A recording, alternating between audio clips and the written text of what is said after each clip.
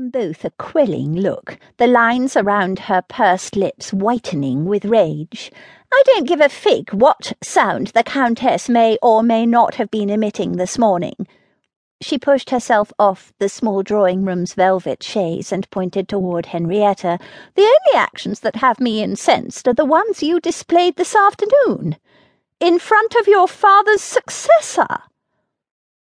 As if Henrietta needed to be reminded of the horrific incident. Her stomach still roiled with embarrassment, her cheeks still burned from the flush of humiliation, and her mind would not cease replaying the look of casual indifference the Earl had cast her way. Plumburn had been lost to her forever by a sneeze. She lifted the white linen the Earl had so generously offered to her nose. A subtle blend of peppermint, sage, and leather wafted from the square. Such an unusual combination suggested a man familiar with herbs, or at least of one requiring their effects. The Earl was definitely afflicted with an injury, but sage was more commonly used for digestive ailments, unless he suffered from an excitement of the nerves, in which case— "Henrietta," her mother asked, "are you listening to me at all?" Henrietta lifted her gaze to her mother's agitated glare. "What do you wish for me to say, mother? I did not intend to sneeze." "No.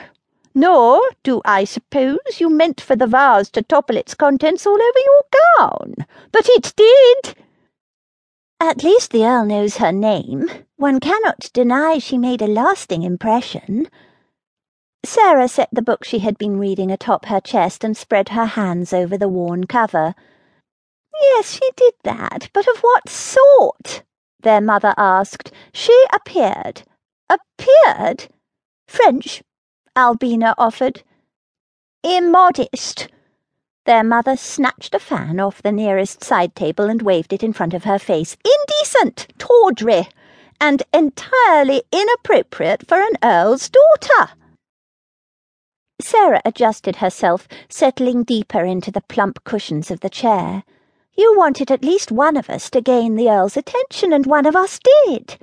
"Yes, but not in such a—" "Were you aware of his injury?" Henrietta asked, interrupting what was certain to be an escalating squabble. "I did not know he was maimed." Albina's pencil stilled, the form of yet another horse taking shape on her page. "Nor I, but I found his eye patch quite dashing. It lends him a certain roguish appeal, don't you think?" "What I think," Sarah said, "is that his patch protects his eye from further damage. It matters not whether it makes the man appealing.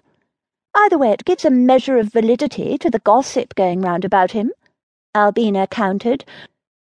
"Why, only this morning Lady Georgiana could not stop talking about the suspected way in which he took his mistress's life."